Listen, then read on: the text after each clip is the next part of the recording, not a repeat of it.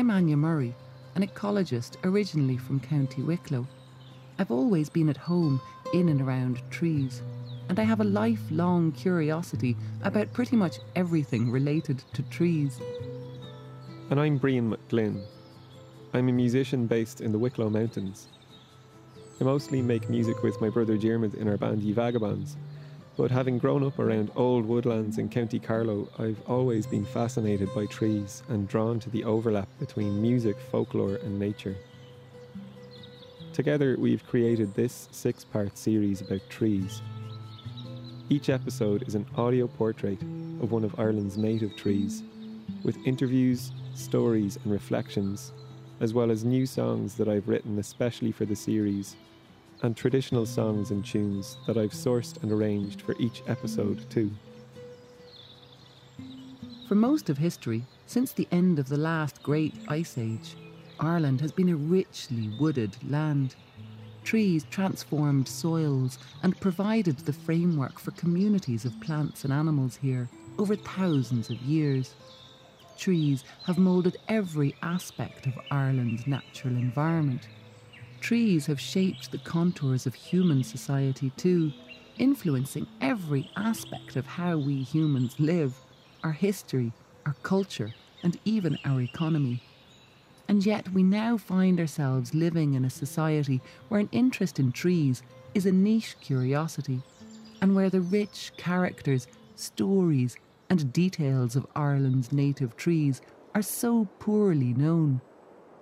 It's hardly any wonder that Ireland has the lowest tree cover of any country in Europe, and even at that, the vast majority of tree cover now is made up of uniform rows of North American conifer plantations, devoid of the colour, diversity, wildlife, climate benefit, or environmental value of our native trees. This series is our way of inviting you to join us on a journey of rediscovery, exploring some of our favourite native trees, their ecology and history, as well as customs, traditions and songs.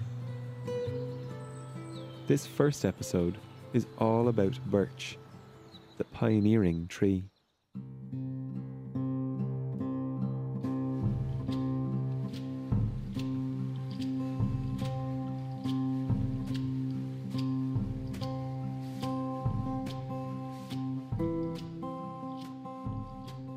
Birch trees grow tall, slender, wispy and light.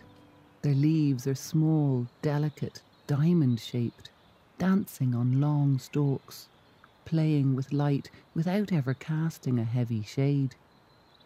Birch bark is pale in colour, silvery white to pale brown, its texture papery and smooth, depending on the species, whether downy birch, silver birch, or any combination in between.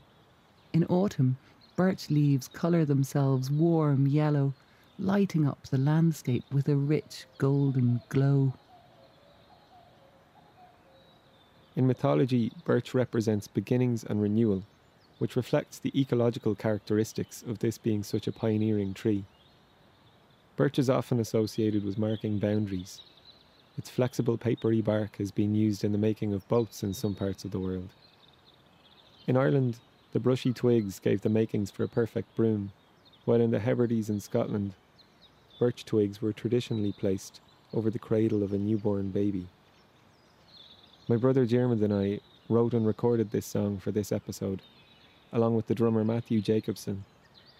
It's an ode to birch and to the boats it builds, to the cradles it protects, to its silvery bark, and to the beginnings of woodlands it created across this island and the rest of the world.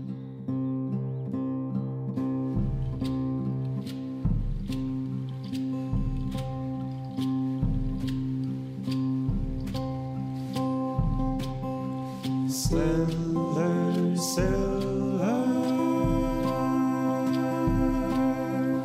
firstborn hardborn, bark unblemished, white of paper.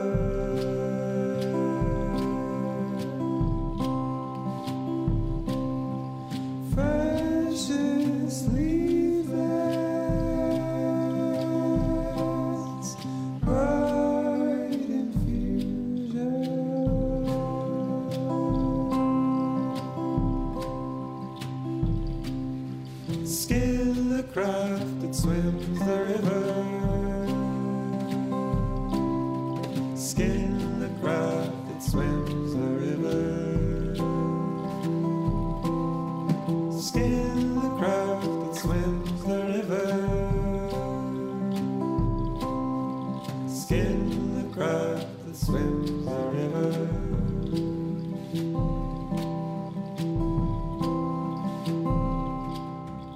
Threshing branches quickens blood flow. Rising sap makes draught for drowsing.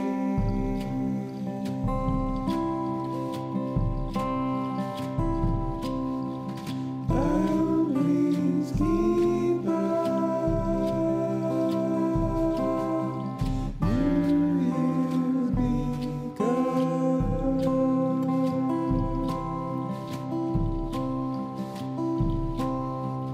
Bless the newborn life redeemer. Bless the newborn life redeemer. Bless the newborn life redeemer. Bless the newborn life redeemer. Skin the craft that swims the river. Skin the craft that swims the river. Skin the craft that swims the river. Skin the craft that swims the river. Bless the newborn life redeemer. Bless the newborn life redeemer. Skin the craft that swims the river. Skin the craft that swims the river. Skin the craft that swims the river. Bless the newborn life redeemer. Bless the newborn life redeemer. Skin the craft that swims the river. Skin the craft life redeemer. Skin the craft that swims the river. Bless the newborn life redeemer. Skin the craft that swims the river.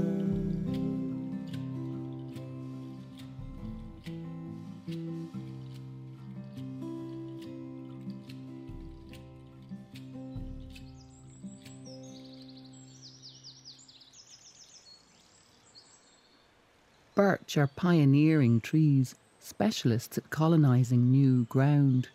As they grow, their roots draw up nutrients from deep in the earth, and the leaves which fall from the birch canopy each autumn enrich the surface layers of soil. As pioneers, birch are not only good at establishing themselves in new territory, they also create the conditions that other plants and animals can thrive in. To understand how birch is so good at colonising new ground, Brían and I went to meet with Michael O'Connell, a paleobotanist from National University of Ireland at Galway. After the ice melted, when the first birch forests began to establish here, how long ago are we talking? Well, the Ice Age had come to an end a little over maybe 11,500 years ago. The birch was beginning to spread. Give it 100 to 100 years, and it had spread throughout Ireland. Conditions would have been quite harsh, right? It is amazing the rapid transformation of the landscape of Ireland and indeed Northwest Europe at the end of the last glaciation. Does it have specific physiological adaptations that make it a pioneering species? Let us start with the beginning. The light seeds. It is tiny. It has two little wings at the side of it, and it is extremely light. So therefore it disperses very well. Compare it with the acorn. They'll fall to the ground. They're dependent on animals to disperse them, really. In the birch, it has these light seeds which can be dispersed by wind. It produces millions of pollen grains. It produces hundreds of thousands of seed, and hence it is a fantastic initial colonizer of suitable habitat. So it is noted as a pioneer species. But it got in there at the beginning and burst into the landscape and produced birch forests, really from west coast to east coast, from north to south, in Ireland as in lots of Europe. The story I've just told you has come from the study of fossil pollen in bogs and lakes. The quantity of that pollen is telling us the quantity and distribution of trees in the landscape. And so you have to go find a deposit which is accumulating slowly, gradually, and each year adding a layer. And those deposits are readily to be found here. They're to be found in our lakes and in our bogs. Each year in the lakes, there's a layer of sediment, let us say typically about a half a centimetre thick, which encapsulates the pollen of that year. On our bogs, if they're wet and natural, they are constantly growing as well. Sphagnum is adding to the peat layer, and it is trapping the pollen. So you go out, you take a core. In other words, if in the case of a bog, let us say, it's quite easy. If there's a bank of turf, you can cut out a long sod in maybe 50 or metre sections, bring it back to the lab and sample it. Starting, let us say, at the bottom, go to the top, 1 centimetre thick slices. And from each of these slices, you extract the fossil pollen. And so you know at the bottom, it was laid down at the very beginning of the post-glacial, nearly 12,000 years ago. At the top, it was formed during this year. And so you have a record for potentially every year. It's an amazing thing. And what impact would the birch have had on the landscape? Like, would it have helped soils to form? Birch itself would be given the facility for other plants to come along, colonise, and so therefore what the soil scientists will call pedogenesis, the development of soils. This was taking place under the birch. They assisted that to give us soils. So birch was quite an agent in the formation of soils across Ireland. Of Ireland as well, yes. Amazing. Yeah. We have a lot to thank the birch for. By reading the pollen record, scientists like Michael help us to picture the landscape long before people arrived. I love thinking of birch as the first real tree to make its way across Ireland, transforming soils and opening the way for rich woodland ecosystems to follow. And now, 10,000 years later, we are slowly waking up to the fact that we are in the midst of a climate and biodiversity crisis.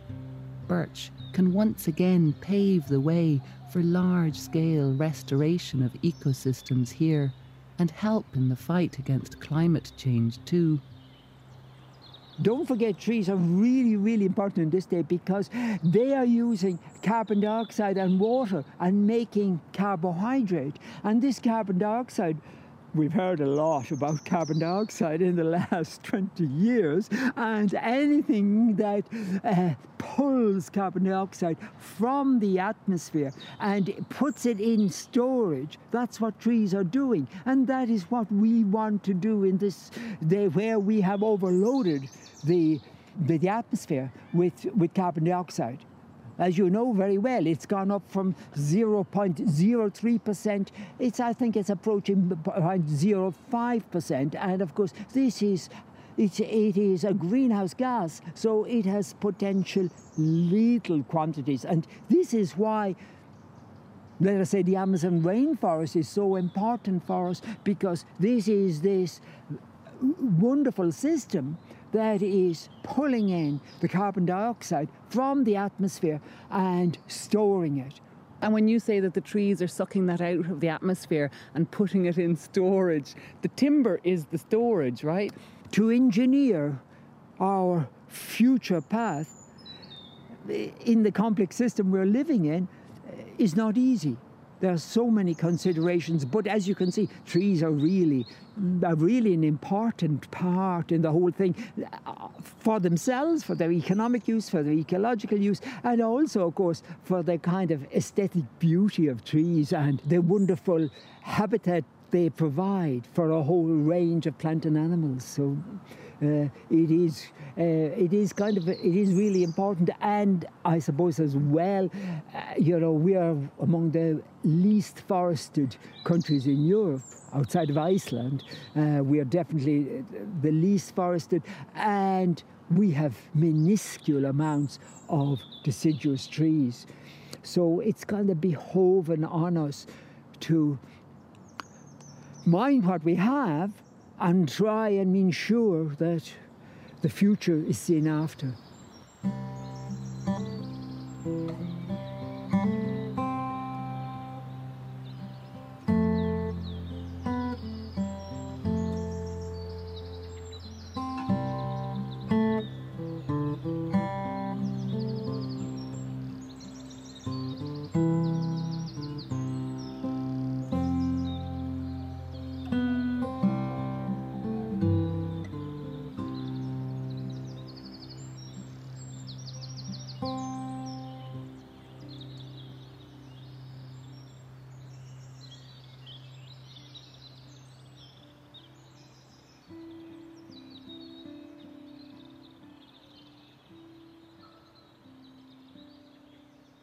The Irish word for birch, be, is the first letter of the Old Irish Ogham alphabet.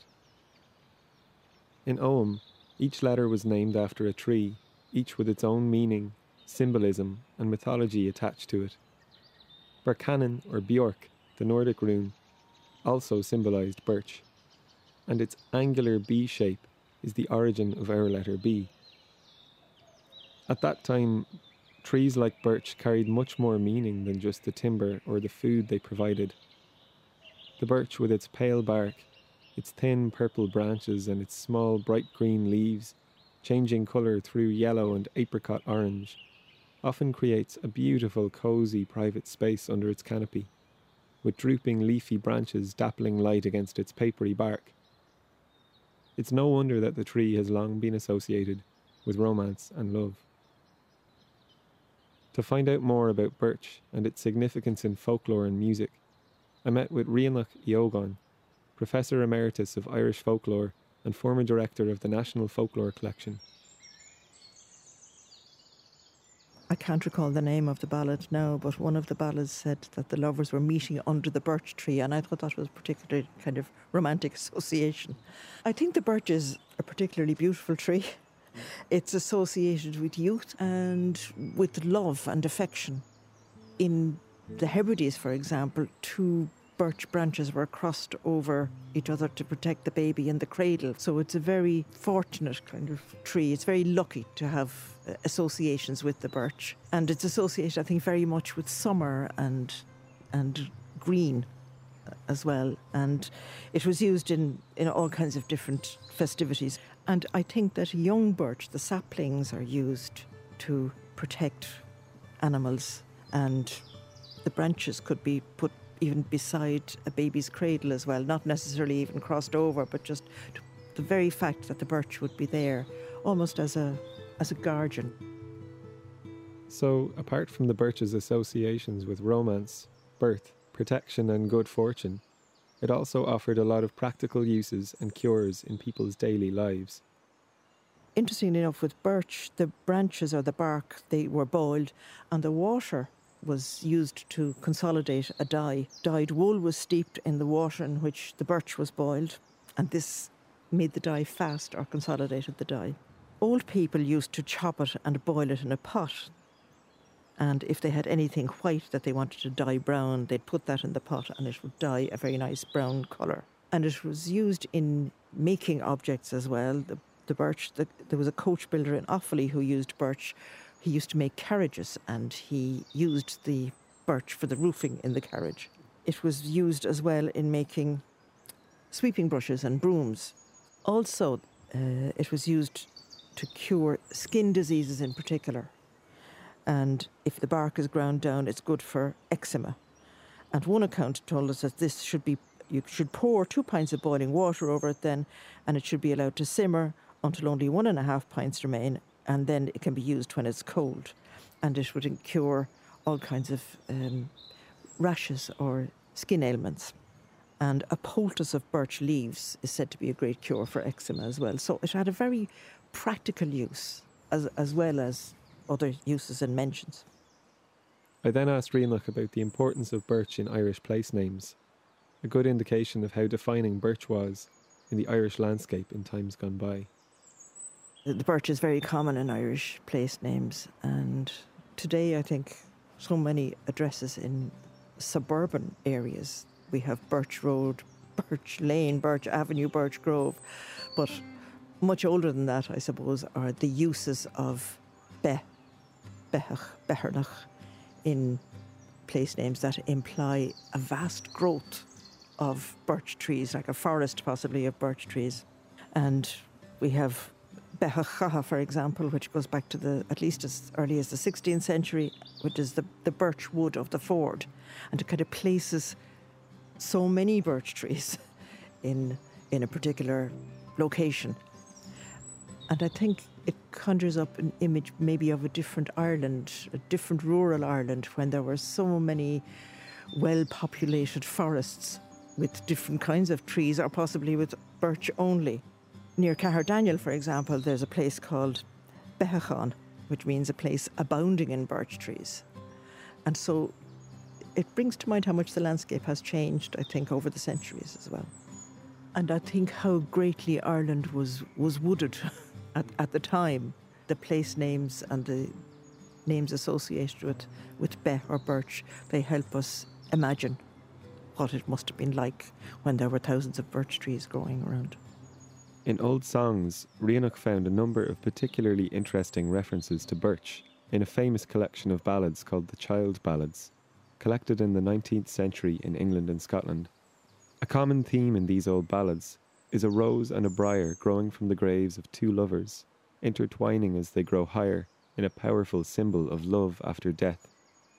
But in 2 songs that Rianach found, it's a birch and a briar that grow from 2 lovers' graves. And while they don't intertwine in one of them, in a ballad called Fair Eleanor, it's the birch and the briar that also form the eternal true lover's knot. He marries Fair Eleanor against his mother's wishes. So his mother poisons him, and Eleanor arrives too late. He has died at this stage. So Eleanor asks his mother, "Will you give me his ring?" And the mother refuses to give Eleanor the ring. So Eleanor dies of broken heart. So here we have 2 lovers being buried in the church. And in this instance, in Fair Eleanor, the birch and the briar are said to grow from the 2 graves, and they do intertwine.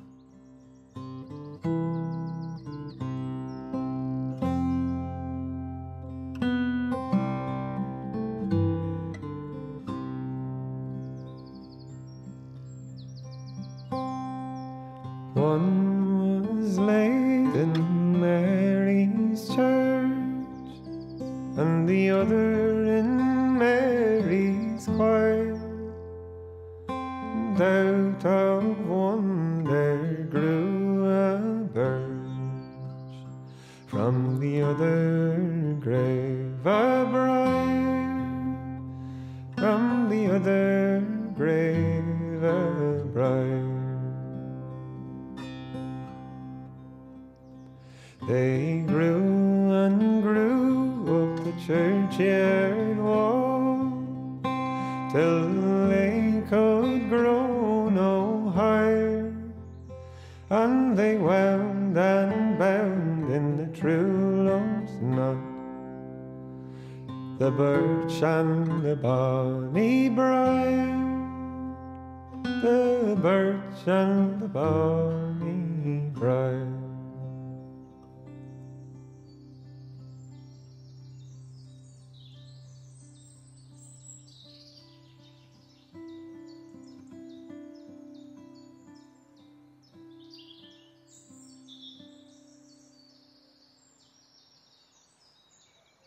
No tree grows as an isolated entity.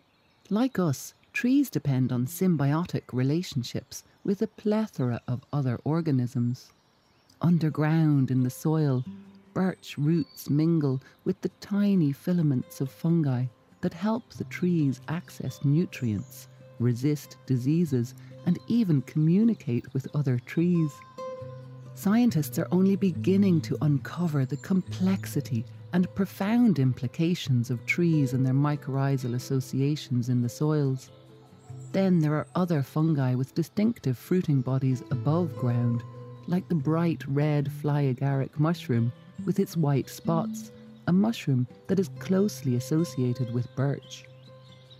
And birch bark is full of lichens too, black, brown, yellow, lime green, even bright orange lichen that looks like spray paint.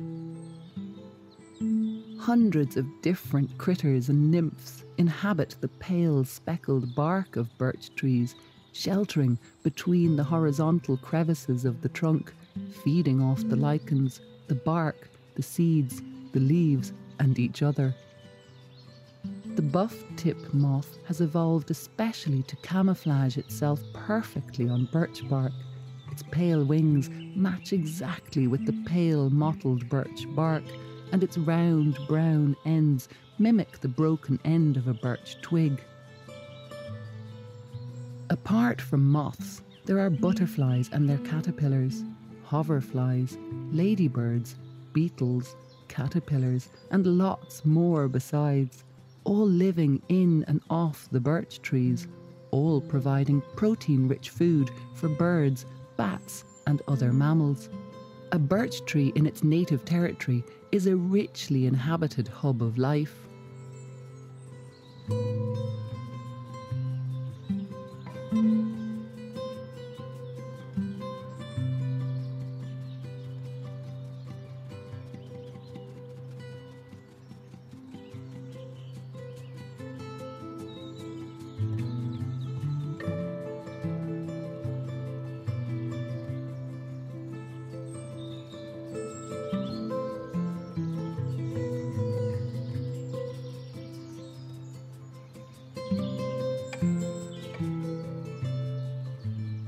Because birch grows tall and straight and has such a wispy, light, open canopy, it's often planted up in urban areas. It's an unimposing tree to plant in gardens, along paved streets, and in urban parks. Brían and I went to meet someone in the heart of Dublin City, a part of town with the lowest green space per population of anywhere in Ireland. Catherine Cleary of Pocket Forests is all about planting up trees in urban spaces. My name's Catherine Cleary and I'm the co-founder of Pocket Forests. A real experiment in urban forestry. It's a forest in a skip, and it's not a beautiful skip, it's a very apocalyptic skip, which was at the end of its days as a skip. It's been bashed, it's got holes, rusty holes in the bottom of it. We did paint it gold just to make it look a bit glam, and put our logo on the side of it. And we have recreated the conditions of a forest floor in as much as we can by layering in. So at the bottom of the skip we put in full logs, wood chip, a good mix of soil and compost, and then another layer of wood chip on top, and lots of logs and things, just to try and do what a forest would do, which is when something falls in a forest, it stays on the ground and becomes part of the ecosystem. We have 11 trees and shrubs, all Irish native trees and shrubs here, in the footprint of a small skip, so they're very closely planted. Everything has been fine, everything has grown. Our elder has quadrupled in size very quickly, as elders do. The rowan has been the real kind of supermodel tree. She went in about a quarter of that size 5 months ago maybe, and has grown to my height in the time. Yeah, it's worked. We had a couple of rogue tomatoes which seeded themselves from the compost, but other than that, everything is what you might find in a very diverse part of an Irish native woodland, in a skip in the middle of Dublin 8. I love the concept of planting pocket forests up in urban areas. How did you come up with this approach of pocket forests? And we came across this tiny forest idea and thought, this is amazing. Well, not only could you put in small green spaces, but you could make them high-rise, as a lot of what we're doing here in the city is doing, actual high-rise green spaces where you're putting trees into places where people would say there isn't the room for them. And you're getting all of this excitement of creating these spaces as well. So we got in touch with a lot of people around the world who were doing it, and we got great help and great advice as to how to start something like this. So we called it Pocket Forests, and we've gone about persuading people in gardens and schools and hospice and GA pitches here in the Digital Hub, where we're partnering with them to allow us to play with this idea and see what it comes up with. And it's been brilliant. And I love that, as well as the trees, you've got ferns and all sorts of wildflowers and wood chip and even bits of logs in around it. It's not groomed, it's not neat, but I think it's beautiful. And it's nice that it's at eye level for people as well. I suppose a lot of what we're hopefully going to be planting in terms of native woodland regeneration around the country is so important. And it's so important to do this at scale and not just in small patches. But it's quite remote from everyday life, whereas now you can sit and have your coffee in a forest. It's not forest bathing as much as forest paddling, I think. And of the trees that you plant, do you plant much birch? Yeah, we love birch. We put downy birch into our garden forest. I think because it's probably the undersung birch. We all love the silver paper birch, but the downy birch we have a lot of fondness for. Yeah, I love birches. I think they're just such an elegant, delightful tree. I planted one as a tiny whip in my own front garden many years ago, and it's grown very tall but quite small trunk because it's beside another tree as well. So can you tell the difference between downy birch and silver birch?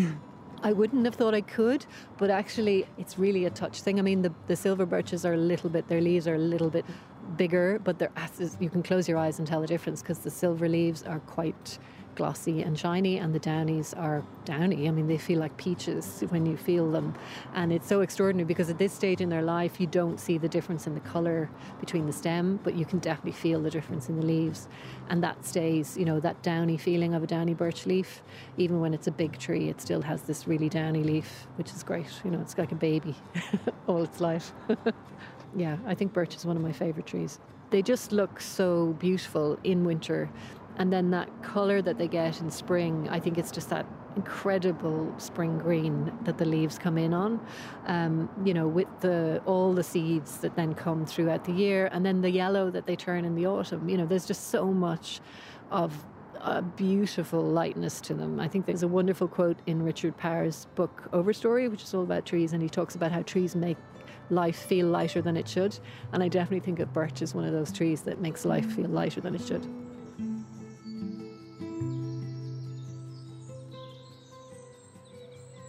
Birch trees have been an integral part of Ireland since long before people arrived on this island. It is they who led the way for soils to form, for woodlands to spread, for the basis of the land that nurtures us to this day. Surely we could be celebrating birch as much as we celebrate the great historical figures of Ireland.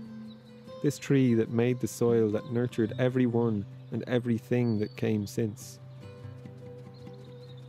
And birch, as one of our native trees, is crucial today in sustaining us, cycling water, cleaning the air, storing carbon and anchoring so many other species that need birch to survive and thrive. Yet it is a tree we give so little space to. We need far more birch in our cities and to pioneer the restoration of native woodlands all over Ireland. Birch is a tree that can heal so many of our environmental problems. A tree of new beginnings.